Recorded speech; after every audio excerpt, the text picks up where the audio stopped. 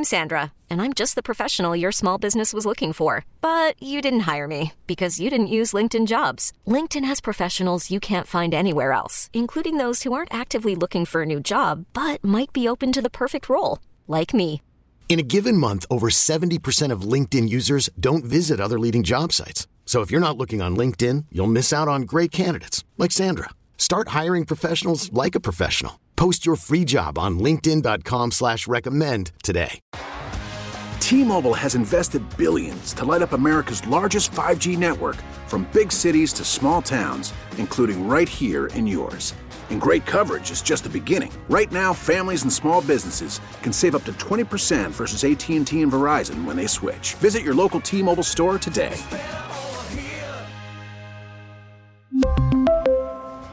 Plan savings with 3 lines of T-Mobile Essentials versus comparable available plans. Plan features and taxes and fees may vary.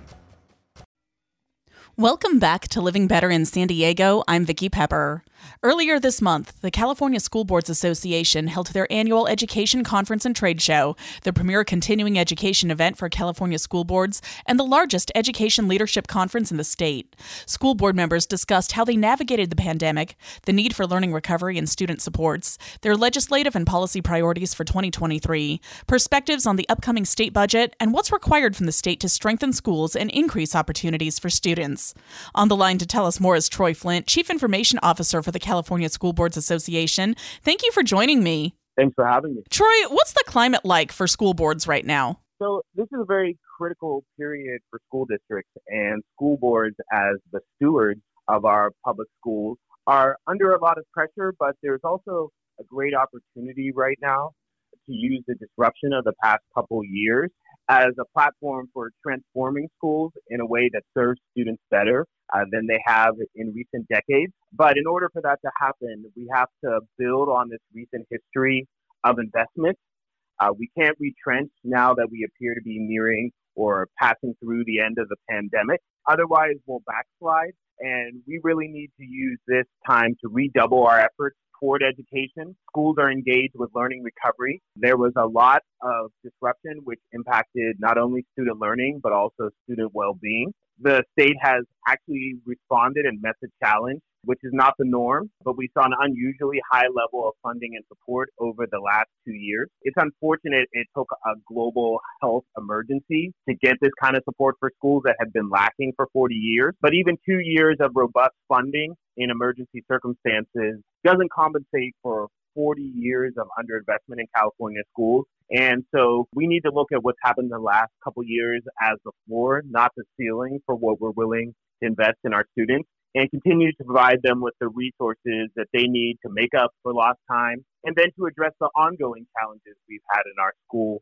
even predating the pandemic. What are school trustees talking about with each other, and what are the concerns of the school boards? Well, first and foremost, academic achievement, overall student achievement. I don't think it's any secret that test scores revealed that there were dramatic decreases in test score performance in reading and English language arts, and then especially in math. And that regression was concentrated most heavily among some of our most disadvantaged groups, low-income students generally, students with disabilities who are in special education programs, and Black and Brown students particularly. These are groups that for the most part have long-standing struggles. So we're looking at overall student achievement as well as the widening opportunity and achievement gaps, which are seeing certain students fall further behind. So efforts aimed at learning recovery, such as smaller class sizes, what we call high-dose tutoring or really intense, high-volume tutoring. These type of longer school days, summer school, free after-school programs, all these other expanded enrichment opportunities to sort of accelerate and supercharge learning to help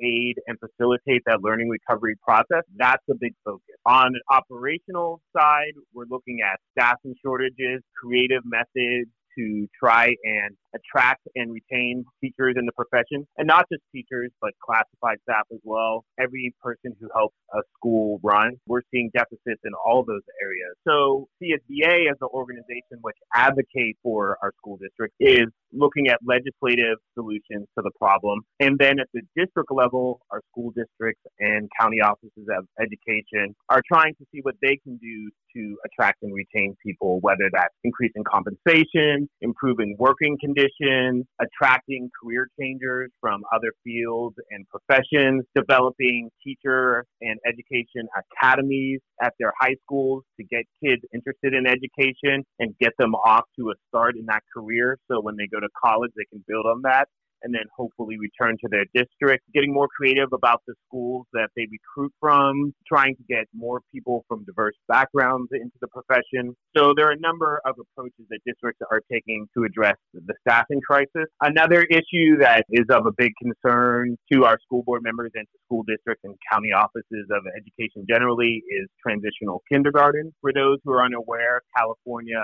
officially mandated a new grade, which is called transitional kindergarten, sort of a bridge between preschool and kindergarten for those kids who aren't old enough to attend the traditional kindergarten because of the age cutoff. And every district in the state now has to provide that. There are special requirements for transitional kindergarten in terms of facilities. You have to have an ensuite bathroom there in the classroom. You have to have a self-contained play yard, which the older kids don't have access to. So there are facilities and building and grounds requirements related to this, which of course come with a cost because of new construction and renovation. So CSBA is advocating for funding from the state level to help districts, especially a lot of the smaller districts or districts in lower income areas that maybe don't have ready access to bond funding to pay for the build out. So they need help from the state. And that's a big topic of concern. Student mental health is another area of huge concern.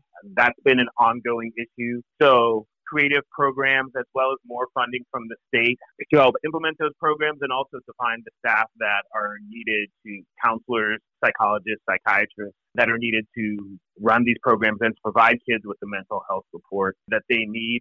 Another topic, this is sort of an evergreen, but it's a continuing issue that's pressing, is pensions. Right now, about 16% of every dollar that goes to schools goes into CalSTRS, the fund that pays for teacher pensions. And that doesn't include CalPERS, which is the fund that pays for the pensions of classified staffers, the support staff at school districts. That's probably another few percent. So really, you're talking about one out of about 20% or one out of every $5 that goes into schools is going to pay for pensions. And that's money that doesn't go directly into the classroom. And these expensive pension agreements, which are skyrocketing in cost every year, aren't agreements that were entered into by the local district. These are agreements that the state made and then is putting it on the local districts to pay off. So it's really unfair that the state incurred this burden and it's shuffling it off onto the local districts. And the amount that districts have to pay in terms of employer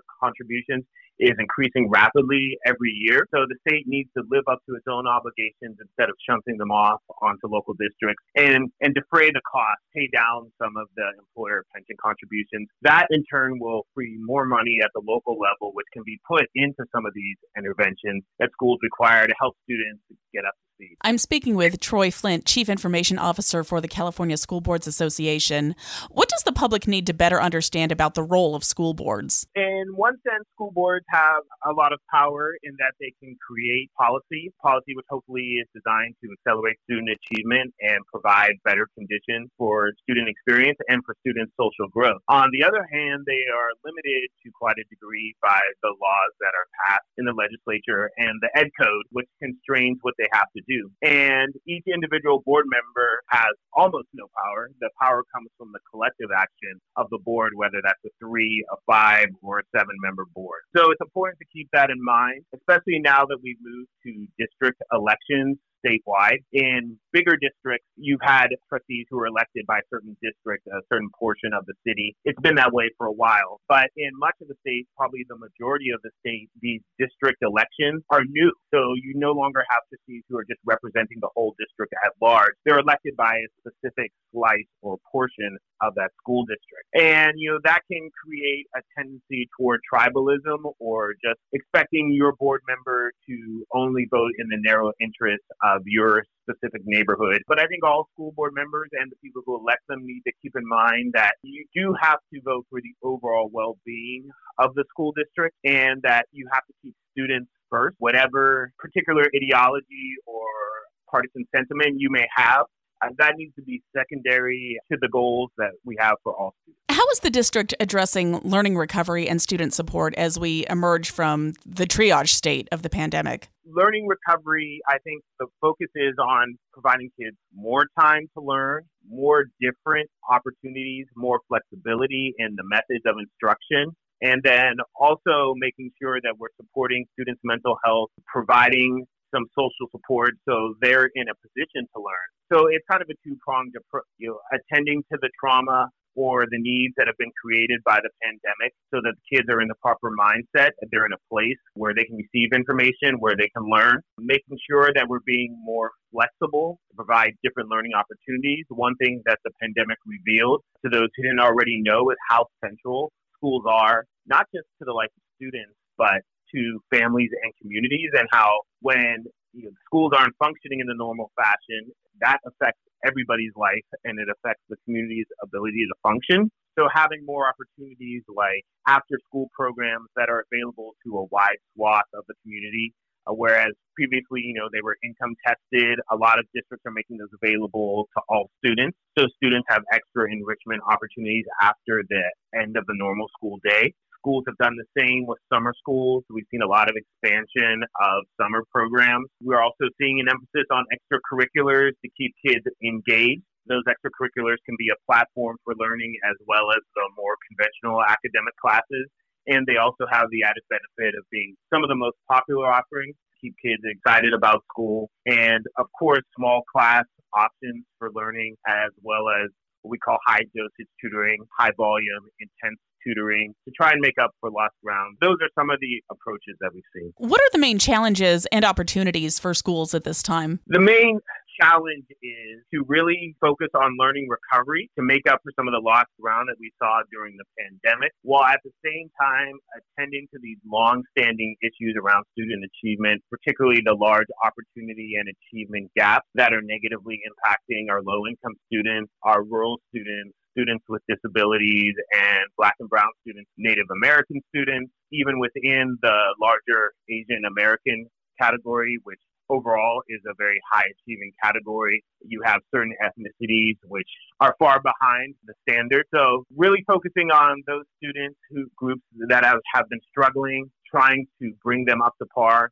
That's probably the biggest challenge facing public schools beyond just overall student achievement. And then in terms of opportunities, I think that the additional visibility that public education has acquired since the pandemic, as well as the fact that there was this disruption that forced people to examine how we were operating and to try and conceive of new ways of community engagement, new ways of acquiring and retaining talent, new methods of addressing school culture, new ways of incorporating technology into the instructional process, and just examining every aspect of how schools run is in the long term going to be a revitalizing opportunity for our schools, and it's going to allow us to break out of some models we had that had perhaps become routine, but maybe we're not best adapted to current society, the way families live now, and the way students learn.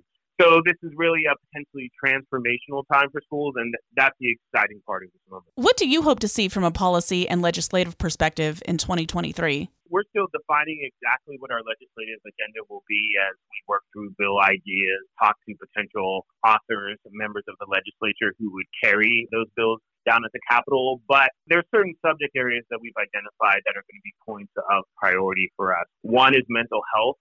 That's an issue that our members have elevated to us, the school board members that we represent and superintendents. They identified mental health as the issue they feel is most important to advocate on over the next 2 years, and we're certainly going to follow their lead and take that issue up with the legislature. So number one, increase mental health support. 1A or number two, I would say, is increased resources for learning recovery, with specific targeting for high-need students or districts which are disadvantaged financially. That's going to be key. After all, the fundamental goal of schools is to produce well-rounded, educated citizens who can be gainfully employed in society and be good members of the civic forum that we have. So we lost ground to some extent on that during the pandemic, and we need to redouble our efforts to make up for lost time. So that's very important as well. We spoke earlier about the need for pension relief because that can release funds which can be directed to direct classroom investment. So it's important that we streamline and make sure that as much money is getting to the classroom as possible. Districts are laboring under these onerous employer pension contribution agreements that were made by the state and then shunted off onto the local districts. So some relief from the state there, so local districts can put more money directly into the classroom would be helpful. There's also the universal transitional kindergarten mandate that we spoke about. Every school district in the state is going to be required to have the universal transitional kindergarten options. That's effectively a new grade. So there's two key components of that. You're adding all these new students and a new grade. So you need to do what's called rebenching the funds that are set aside for public schools. Otherwise, you have the same pie and you're cutting it into more slices, which means less money on a per student basis, which means fewer resources for each student. So we would like the state to rebench Prop 98, which means expand the total pie of money available for schools to account for the new students we're going to have in the universal transitional kindergarten mandate. And in addition to that, money for the construction and renovation of facilities needed to accommodate these TK students. Because as you mentioned earlier, you can't put those students in the same typical classrooms you have for older grades. They have to have a separate enclosed play area that's not accessible for the older students, as well as ensuite bathrooms and some other special requirements that will mean you have to invest money in facilities repair or new construction. Cybersecurity is also an issue that our members have expressed concern about. There was a really high-profile hack of the Los Angeles Unified School District where their data was held hostage. San Diego has had some issues, and many other districts that are smaller and maybe haven't generated the news coverage. But this is an area of vulnerability for schools, and that's something we're going to be advocating for help on at a state and federal level. And related to that, technology infrastructure, we made some big gains in terms of building out the schools in remote areas or low-income areas that didn't have high-speed internet that's needed to do modern education. But there's still a lot of work to be done in terms of getting kids homes with high-speed internet. The way many schools are educating now, if you don't have high-speed internet at home, you're at a disadvantage to complete schoolwork, to do the research needed to complete your assignments. So this is an equity issue and it's a student achievement issue. We need to provide a platform where all kids can learn and complete their assignments. So that's an ongoing concern for us. Obviously, inflation is a big issue, not only for schools, but also for the average person. So I think people can understand that the cost of doing business as a school has increased tremendously. So the cost of living adjustment in the upcoming state budget needs to reflect that the rising cost of doing business has increased substantially. So schools are taken care of and have the resources that they need to support kids. I've been speaking with Troy Flint, Chief Information Officer for the California School Boards Association. Any last thoughts for us? I would just say that the past couple of years have been a tumultuous time for public schools, but it really is a time of opportunity. While there may be some discontent in the short term and people may be struggling to come to terms with the increased visibility that schools have in public life, in the media, the fact that people are engaged is really encouraging because the worst thing you can have as it regards our children, as it regards students in public schools, is apathy. So we welcome input from the public. We realize, sometimes that input will be delivered in a critical manner, but as school boards, you have to be prepared to receive that and try and focus on the core issue that the person has, their concern for students, their concern for schools, and try and isolate whether they have a legitimate critique. And if they do, address that. The fact that we have so many people focused on schools right now is a tremendous opportunity to do some of this heavy lifting, to get that broad-based public support that we need to move our schools forward. But school boards have to have an open ear, keep an open mind, and make sure that everyone feels heard, be transparent about their communication, continue to build trust, and then over time we will have a stronger base of people who are engaged in public schools who can press on legislators to get what we need, who can provide that support for our schools and our students to help reach our goals. Thank you so much for speaking with us today, and here's to 2023. It's coming soon. T-Mobile has invested billions to light up America's largest 5G network, from big cities to small towns, including right here in yours. And great coverage is just the beginning. Right now, families and small businesses can save up to 20% versus AT&T and Verizon when they switch. Visit your local T-Mobile store today.